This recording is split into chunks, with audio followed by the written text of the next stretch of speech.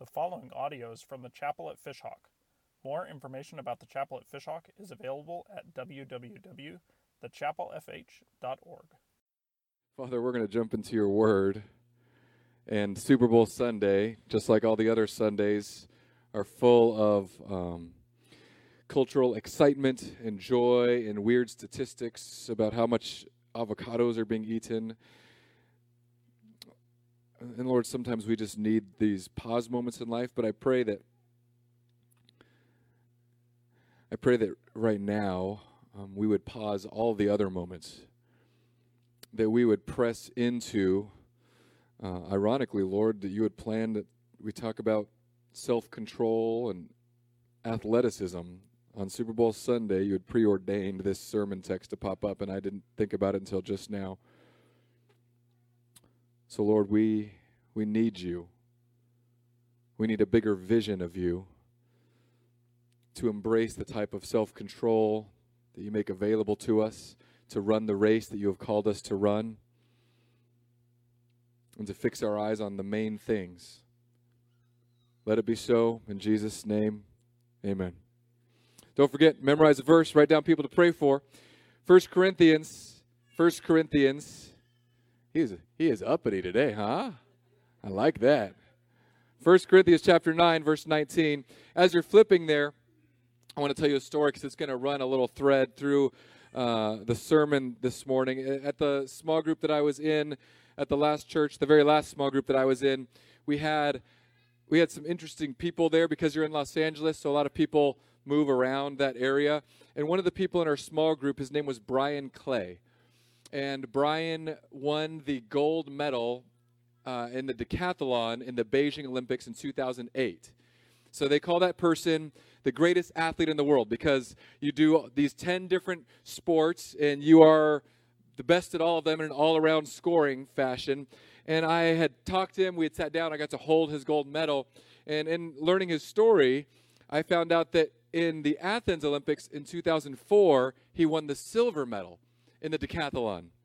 And I thought, what made you want to do that all over again? Because he had talked to me about the rigorous training that he had to go through. Because it wasn't just normal training as in like jog a couple miles. He wasn't the guy that worked out from January 1 to February 14th. He's the guy that meticulously ate certain ounces of chicken and broccoli. And he had this supplement and that supplement. And every day was full of jumping and throwing things and launching things and javelining things. And he said, when I got second place, and I was standing there on the podium, and the person who won first place, they sang their national anthem. And he said, right then, I knew I was going back to win in the next Olympics. And I thought, right then, you committed to 4 years of radical training, radical commitment, doing all these horrendous things to your body. Now, he's retired at this point. All that he does now is raises his kids, and he moved up to the Northwest. But I still see him running all the time. He can't stop. And in this passage this morning, the reason I mention that is because we're going to talk about self-control. And I know when I read this first passage, some of you are going to think, no, this is a passage about evangelism. It is, but it's not, I don't believe, primarily. And it's at least not primarily the way we think of the word evangelism. So as we go in, I just want to say one thing. If you're unfamiliar with church words, evangelism just means a good news. And you'll also hear me say the word gospel, which means good news. I'm going to say it a lot today, so I'm just forewarning you. Let's read the word of God. We're going to read verses 19 all the way through 27. This is Paul, the apostle, talking about how he's going to lead people in or bring people in to the family of God. Although I am free from all and not anyone's slave, I have made myself a slave to everyone in order to win more people. To the Jews I became like a Jew to win Jews. To those under the law, like one under the law, though I myself am not under the law, to win those under the law. To those who are without the law, like one without the law, though I am not without God's law, but under the law of Christ. He's saying this, if I need to follow Jewish rules to lead Jewish people to God, I'll do it. If I need to live like the Gentiles to lead Gentiles to Christ, I will do it. Verse 22, to the weak I became weak, in order to win the weak. I have become all things to all people, so that I may, by every possible means, save some. That's the memory verse for the week. Now I do all this, key verse here, because of the gospel, the good news about Jesus, so that I may share in the blessings. And here comes the runners. If you're a runner, say amen. If you've been a runner for the last 4 weeks, say amen. If you're going to be a runner for the next 8 months, say amen. That's like 4 people. Okay. So we're going to miss this illustration. None of us are runners. Most of us are Cracker Barrel inhabitants. Don't you know it, that the runners in a stadium all race, but only one receives the prize? Run in such a way to win the prize. Now everyone who competes exercises self-control in everything. They do it to receive a perishable crown, but we an imperishable crown. So I do not run like one who runs aimlessly, or box like one beating the air. Instead, I discipline my body and bring it under strict control, so that after preaching to others, I myself will not be disqualified. May God bless the reading of his word. So here's what, you read this passage and you think, okay, Paul in the first paragraph, he's saying, I'm going to do whatever it takes to bring people in, to win some people for Jesus. And then in the second, he flips these gears and he says, it's like this race. Don't you know that all the runners in the stadium race, but only one receives the prize? And throughout this text, there's this underlying theme. And in my preparation this week, man, was I convicted about an awful lot. But one of the things that Paul seems to be able to do is to control himself. He has an amazing amount of self-control, and it's all stemming from a passage that talks about how free he is. In the very beginning, he says, I am free from all. I'm not anyone's slaves, but if I need to be this, I can be this. If I need to be that, I can be that. If I need to be weak, I can be weak. And then he gives an illustration of that type of control with the illustration of an athlete. Now, I don't know about you guys, but self-control can be a difficult attribute. It's one of the 9 things that the Holy Spirit produces within us. It's called the fruit of the Spirit in Galatians 5. Love, joy, peace, patience, kindness, gentleness, faithfulness. Hold on. Love, joy, peace, patience, kindness, gentleness, love, joy, peace, patience, kindness, faithfulness, gentleness, goodness, and self-control. I messed up the whole song. I should have done Sunday school when I was a pagan child. Okay, I got it now. Self-control is one that I know many of us battle with. And it's interesting, this idea of self-control, because you oftentimes don't think of self-control being tied to freedom. Almost we think of it as the opposite in our culture. Because someone who's controlled doesn't seem, how could they be self-controlled and very free? But here's what I've come to realize this week, that when my life is out of control, when your life is out of control, that means something else is controlling you. And that could be anything, from words that you speak to a substance, to food, to your anger, whatever it is. And Paul here, in the context of what it takes to share in the gospel, which we're going to get to in a little bit, says self-control is a key component. Self-control is a synonym in the Bible for being free. If you want freedom in Christ, it's going to come when you have control over the faculties that God has given you by the power of his Spirit.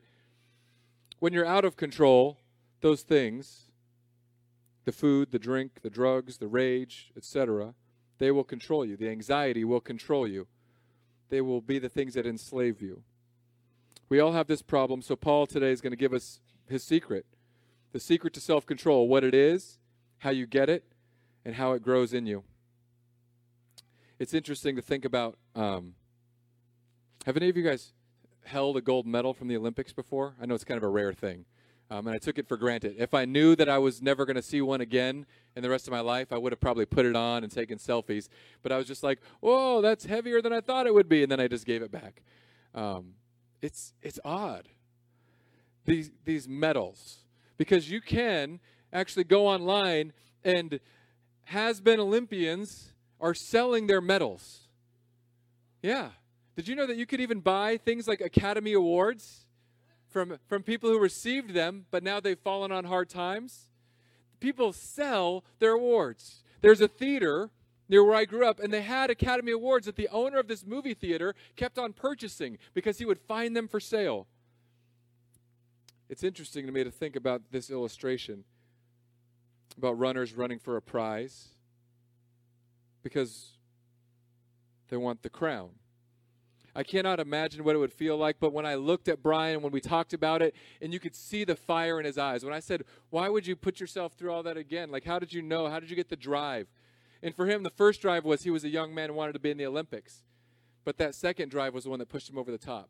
When he stood on the number 2 pedestal and looked up, and they played their national anthem from their country at the Athens Olympics, and he said, nope, that's me next time. I don't think that anybody in the world could have beaten him. I think that coming in second place in the Olympics in 2004 gave him the drive that he needed to win in the Beijing Olympics of 2008. What kind of control do we have in our walk with Jesus? What does it mean to even have self-control? So there's different parts, right? We have warring battles within us. For example, I'll give you an example that I faced this week. We have things that we will want to do, but things that we'll say, I can't do that because it conflicts with something else in me, i.e. ice cream. Right? How many of you love ice cream? Do we have any ice cream fans?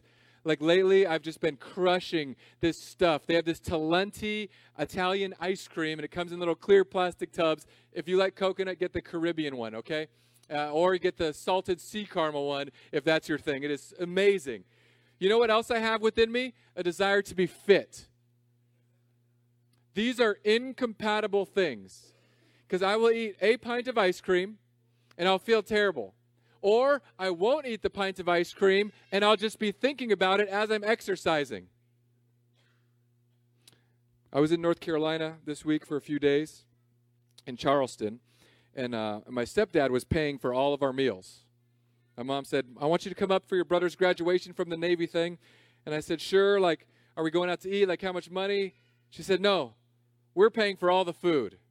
And this is for me, my middle brother, who's built like an ox, and my youngest brother, who's also built like an ox. We're just all big people.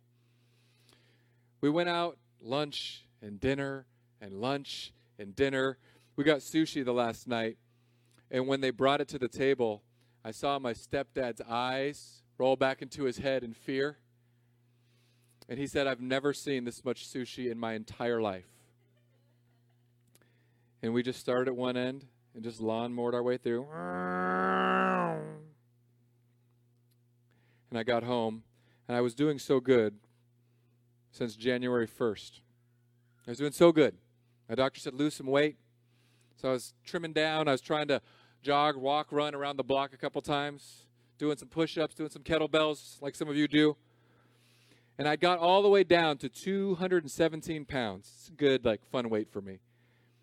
I stepped on the scale this morning. I weighed 227 pounds. 227 pounds. My two wills were colliding. The word self-control, it just means that you have command of yourself. And clearly, I lost command of myself at some point along this trip to North Carolina. It could have been the cheesy shrimp and grits. It could have been the bison burgers or the sushi or the eggs and the omelets and the donuts. I don't know where I lost it, but somewhere in there it got lost.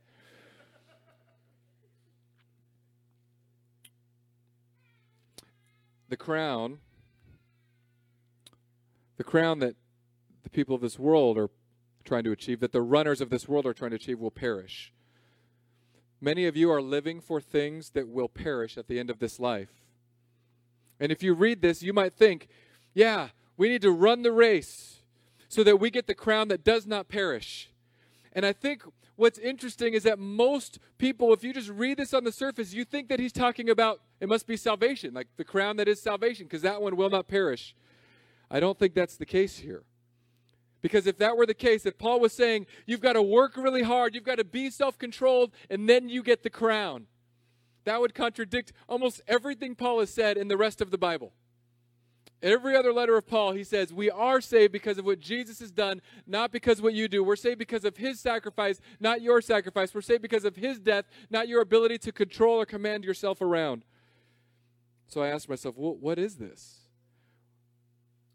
What does it mean? What is Paul talking about? If he's not saying that the way to salvation is self-control, running the good race, I want to hear it at the end of my life. Well done, good and faithful servant. We've all heard that verse. But what does this mean in terms of this text this morning? Well, the Bible is going to tell us some very interesting things about control. They can be very different. See, in the ancient times, they tried to control their body and their emotions and their internal desires, like the need for sex and food and simple pleasures. And the Greeks said, no, it's all about getting their emotions under control and being focused with your mind. And we have people like that nowadays. But more predominantly, I see, especially in younger generations now, it's not so much about controlling your primal things. It's about discovering yourself and finding out who you are, what makes you happy, and letting that aspect of your desires control yourself. It's the opposite of the ancient Greek ways.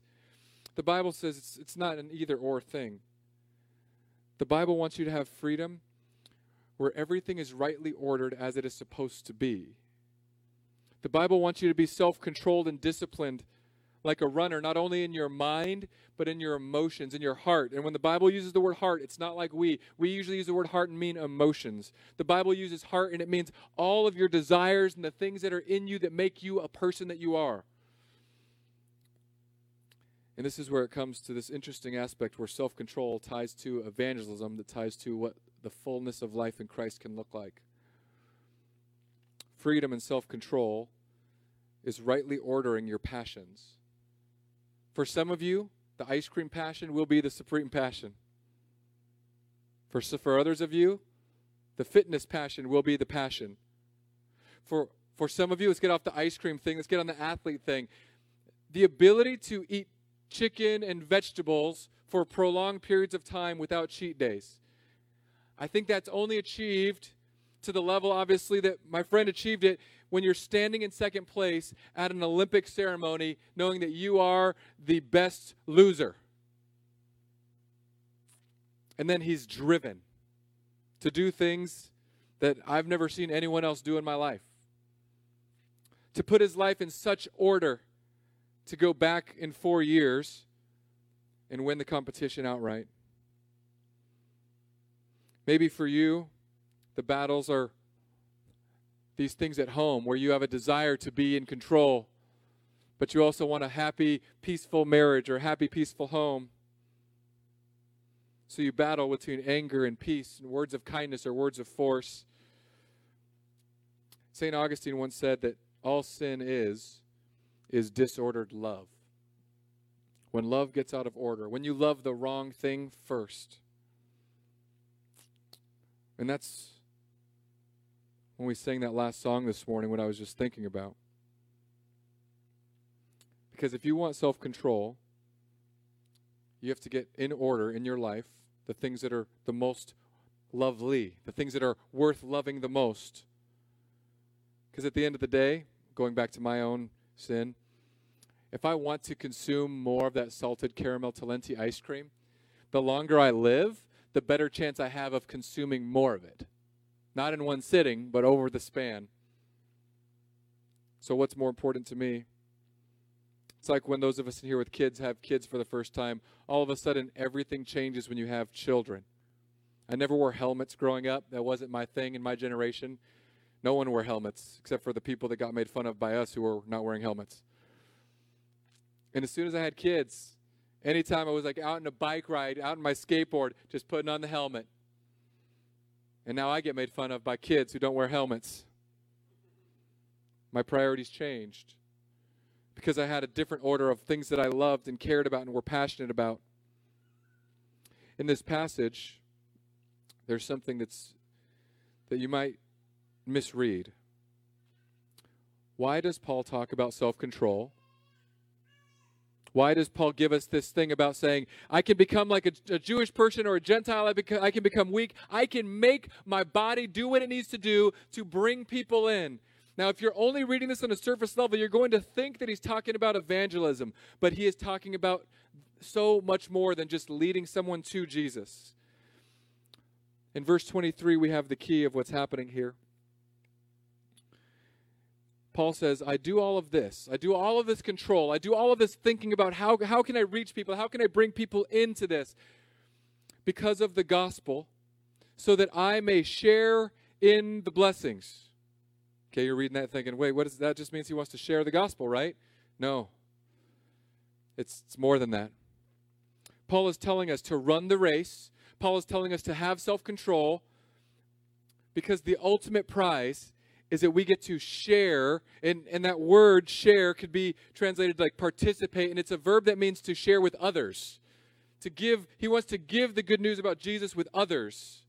The reason why he will do whatever it takes is because his joy and the blessings that he has when he shares the good news with someone else is what gives his life incredible purpose and satisfaction and meaning. The reason why Paul will discipline his life, it says he will bring his body into strict control, is because he gets to share the good news about what Jesus has done for him. Share. It's funny because it comes from a word that I think we all know nowadays that 20 years ago none of us knew. It's sync. Sync koinonos. Sync up. Now all of us sync up our phones, we sync up our computers, we sync up our iClouds. Paul wanted to connect people into the blessing that he had in Jesus. If you want self-control, it has to come first by who you're connected to and how you're connecting others to him. We all of us in here, we all share news every week. All of us in here, if you want to know what you're passionate about, just listen to what you talk about most. Listen to what you complain about most. Listen to what you hope for most. That's the thing that you're living for. Paul lived in a radical way for Jesus, unlike many people that have lived since him. And he's telling you and telling me that if you want to have the true blessed life, it comes from being so known by Jesus that you will do whatever it takes to live for him in such a way that you're sharing the blessings of being in him with others. The blessings of being in him, that could be a lifetime sermon series. But I just want to ask you this question. Are Christians known as the most joyful people? Are Christians known as the most loving people? If you look at Christian marriages on the whole, do you think those marriages are what I want? Why are we all thinking, no, that's not how I see it. I see miserable people. And not all of you are miserable. Like the first 3 rows here tend to be more joy-filled people. And there's some clapping going on somewhere back there today. I don't know who was doing it. Somebody's got some joy. And clapping isn't a sign. But you guys know your own relationships. You guys know your own lives. Are you in your life saying, I have so many blessings I just want to share with someone else? I just love the way that Jesus has come in and he's changed this about me. And even when I go through hard times, I find so much peace. And even when I'm struggling, it feels like this presence is around me and God has put people in my life to encourage me. And you know what Jesus has done for my marriage or in my parenting or in my job or my lack of job? He's been with me through thick and thin, and there's nothing better than Jesus. Has he gripped you like this? Or is your Christian life the one that's just, it's okay, I mean, I just kind of like read the Bible, but I don't get much out of it. I pray, and the prayers bounce back down to me. Does someone look at your life and say, man, that person is radically loving? Because that's the boiled down commandment. Love God with their heart, soul, mind, strength. Love your neighbor as yourself. I mean, honestly, if you're here with a close friend or spouse, or if you don't know someone, just meet someone and get to know them. But if you're here with someone that knows you, ask them. Say, hey, when you look at me, am I becoming more of a loving person? More of a joy-filled person? More of an unshakable, Jesus-centered person? Or am I still the same cantankerous person you met 16 years ago? Let them answer, but don't be mean in return. Take your walls of defense and stuff them way down. Paul is saying this when he says that the key to leading people to Jesus, it's not just how much you speak about Jesus. Because if it was only a mental exercise of mental control, we could study rhetoric and apologetics, how to defend your faith, get the best arguments to attack people here and there. Paul is saying that there are these blessings that come with being known by Jesus, and it's overflowing from him. It's the same thing that happens to you when you go to a restaurant, and it's so amazing that you want to share it with someone you love. Or you see a movie and it's so incredible, you're like, you've got to go see this movie. Or on the flip side, you see a movie and it's so terrible, you say, don't even waste your money. Why do we share things like that? Because it's in the sharing of our experience that joy finds its fullest picture, that connection finds its fullest picture. Now, if you want to have self-control, it has to be rooted in the type of person you are in totality. It's not about how much you can talk about Jesus. It's not about how much you can quote Scripture. It's how much do people, if they know you, if they look into your heart of hearts, they look at you and they say, whatever you've got, I want. Whatever Jesus is doing in you, like that looks good. That's what Paul means when he says share the blessings that are in the gospel of Christ. He's overflowing. If we took a magnifying glass into your life, not just zooming in on the sins, but looking at the amount of love and joy and peace and patience and kindness and goodness and faithfulness and gentleness and self-control. I got them all that time. Looking at those in your life and saying, I see that. That's the blessing of Christ. That's the crown that does not perish. It's not just talking about salvation in here, because if it were, like I said, Paul would be contradicting so much. And there's a key. If you want to learn how to run this way, it's not just saying, that's it. Pastor spoke about self-control. Today I'm going home and I am self-controlled. Today I'm kale, not ice cream, for spiritual comparisons. He gives us in another illustration about a race. God gives us another picture. Therefore, since we have such a large cloud of witnesses surrounding us, let us lay aside every hindrance and the sin that so easily ensnares us. Let us run with endurance the race that lies before us. Here's the key. Keeping our eyes on Jesus, the source and perfecter of our faith. For the joy that lay before him, he endured the cross, despising the shame, and sat down at the right hand of the throne of God. If you want to know, you say, how do I share in the blessings? How do I get those blessings of being filled with such joy in who God is and who I am and how God sees me that it actually changes my desires? It reorders the things that I love so that I begin loving eternal things more than these temporary things. How do I get that? You're not going to get it just through spiritual cracking down and white knuckling. It all starts with looking and putting our eyes on Jesus, but not just Jesus in the general sense. Not just saying, yeah, Jesus, I believe in Jesus. There's a very specific emotional drive that God wants you to learn from Hebrews chapter 12 right here. It's interesting. It's that Jesus is the one who we're to fix our eyes on. But have you ever asked yourself, like, why did Jesus have to come? Because I didn't grow up in the church, I've asked all types of questions that I think sometimes church people don't ask, because we've had it from Gerber food to the chewed up food to the soft foods to the pasta. We've been having the Christian doctrine fed to us, so some of us don't even ask the questions why. But we should ask, why in the world did Jesus have to come? Why couldn't God just say, everyone's perfect? We know, like in the Bible, it talks about sin. And you can define sin in many ways. Today we're defining it as love out of order. When you love something that's secondary as primary, that's another way to define sin. And God wants to reorder love into the correct order that the fabric of the universe was created for. And he wants you to do it in a way that's running toward him. And in Hebrews 12, it says, here's how you do it. You keep your eye on Jesus. But not just generic Jesus. Jesus who is the source and perfecter of our faith. You want to know where you get faith from? It's from Jesus.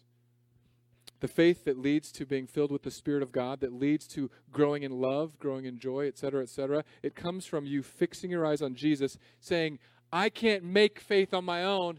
I need the source.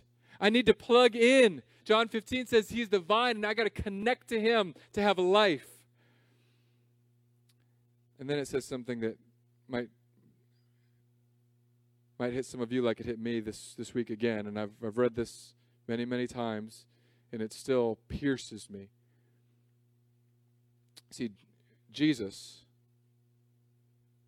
ran the race first. Jesus is the only one who ran the race who deserved the crown of life. But at the end of his life, he didn't get the crown of life. Right? What did he get? The crown of what? Thorns. He took the crown of thorns that I deserved and the death that I deserved and gives me the crown of life as he plugs me into himself to give me faith and to bring me along in salvation, to give me the life where I don't have to be like I was in my early years as a teenager, driven by anger, where I don't have to be like I was in my 20s and 30s, driven by just foolishness and stupidity and pride and ego. Jesus says, I see you, and I'm going to give you more faith, and I'm going to strip things away, and it's going to hurt, but it's for your good. And you know what's so interesting about that verse in Hebrews? Because it says, for the joy that was laid before him. And I often remind myself, what joy did Jesus have to come to earth for? What joy? Did he have to come to earth to live for the Father and to be in relationship with him? No. He already had that in heaven. He didn't have to come to earth for that. Did he have to come to the earth to do what? To bring some new glory to the Father? Did he have to come to earth for to be worshipped? No, none of those. He was worshipped in heaven. He was connected to the Father in heaven. Why did Jesus, what joy drove Jesus to earth? Was it loving the Father more? No, he already had that. You want to know what his joy was? You want to know what his prize was? It's you. You're the prize. We are the prize. Jesus, the only thing that's different that he could not accomplish from sitting on the throne in heaven is saying, I love these people, but they have chosen to love out of order. They've chosen to not love us, Father, so I'm going down. I'm going down as a human, and I'm going to run the perfect race so that when I am done, I will take the crown of thorns, and I'm going to have these people brought to me. Lord, we're going to draw them in, and I'm going to give them faith to look at me. I'm going to give them faith that changes them. And when they see that, when they see what love ordered looks like, they're going to become these people that we had intended them from the beginning in the garden. They're going to go back to the way that it was. When you realize that you were the joy that was set before Jesus, you were the joy that he ran for. You were the precious thing on his mind and heart when he ran the race. When you realize that none of us should ever get the crown, but we get it by faith in him, all of a sudden, hopefully some of you can have a small refocus of love ordered rightly. Because all of these things we talk about, these principles in Christianity, self-control, good marriages, kids, whatever, giving, generosity, serving, all of these things, they all have to flow out of not us doing it to get God's approval, but us doing it because we have God's approval from the cross of Christ. Not us doing it to earn the crown of life, us doing it because Jesus earned the crown of life and took the crown of thorns that we deserved. This is what Paul wants to share about. This is the type of Christian leader that he wants to be. So when people want to lead or to serve in a ministry, I'm not as concerned with how much they know or how much training they've had. I want to see the fingerprints of Jesus on their life. Sometimes it's hard, though, because we've learned to pretend. We've learned how to give the appearance of running the race like Jesus. And some of us just do it once a week. I got this shirt. I'm going to wear it every Sunday in February. If you haven't read it yet, take a moment to read it. Because if you're only connecting to Jesus, if you're only looking to him today as the source of your faith, as the perfecter of your faith, as the runner of your race, it's not going to sustain you. You might be a decent person for 30 minutes after the service ends, but let life come in, because that's the other realistic aspect of this illustration of running. When I say I run, I'm being very generous to myself, okay? I've seen some of you run, not in real life. Like, I'm not like behind you like, I see you, you know. But like, I've seen some of you like on the Instagram or the Facebook. I've seen Dawn, like when you were doing those, what are those things? Iron Womans? Whatever they're called.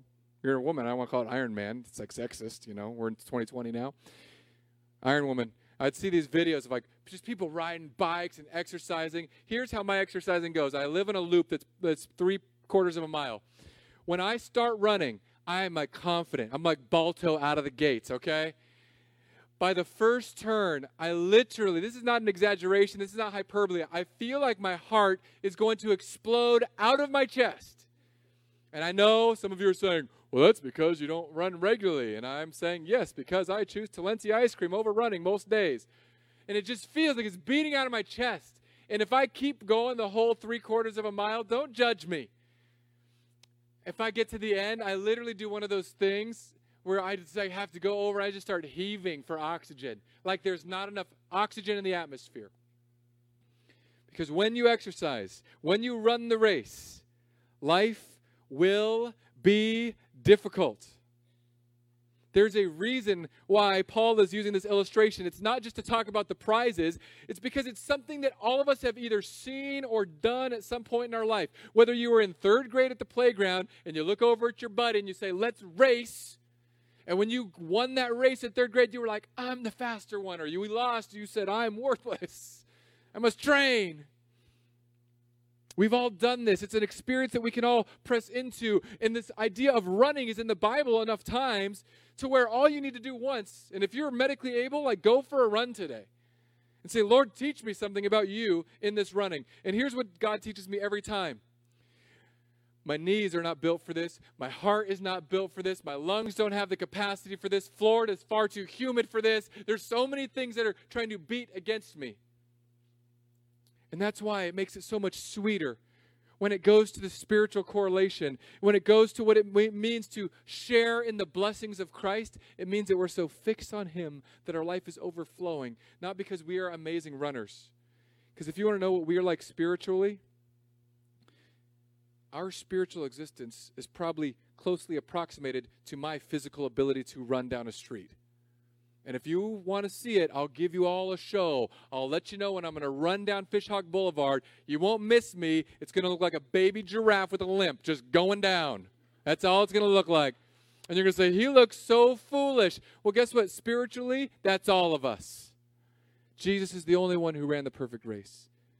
And if we fix our eyes on Jesus, if we throw off those things that hinder us from running toward Him, if we tune out the noise of this world and tune in the cheers from the cloud of witnesses who have gone before us, then all of a sudden our love gets reordered. The money doesn't matter as much. The house doesn't matter as much. The education, the child's achievement doesn't matter as much. Our marriage doesn't matter as much. What matters most is the most important thing for us, the source and perfecter of our faith, who took our crown of thorns and gave us His crown of life. And all we do is look to Him, love Him, and then He begins to order things in your life. People ask me, how do I get a better this? How do I get a better that? And 100% of the time, not 99.9% of the time, 100% of the time, it's get your loves in order. And you don't do it by trying. You do it by gazing and looking upon Him who ran the race for you and for me. And then you know what happens? Evangelism. Then it's not like I have to tell this person, this is how you come to Jesus. I have to open up this argument of perfection and this rhetoric that draws them in like Shakespeare. No, it's just they look at your life and they say, that.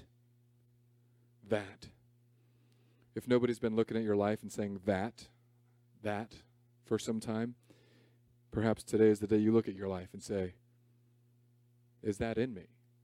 Have I just been riding the bike of Christian appearance? Have I not been resting with my eyes looking toward the Savior who ran the race for me? Have I not been growing in love for Him and for others? It changes you. So if you know someone, ask them. There's not a ton by way of practicality. In the very next passage in Corinthians, Paul alludes to these. There's three things that he alludes to. If you want to grow in this type of being blessed and living this life that flourishes, the things that he alludes to in the next passage, if we break it down next week, is this simple: Bible. It's like getting in the Bible, hiding God's word in your heart, being in community, which is important. Hebrews 3:13 says, encourage each other daily while it is still called today, so that none of you is hardened by sin's deception. So like daily community.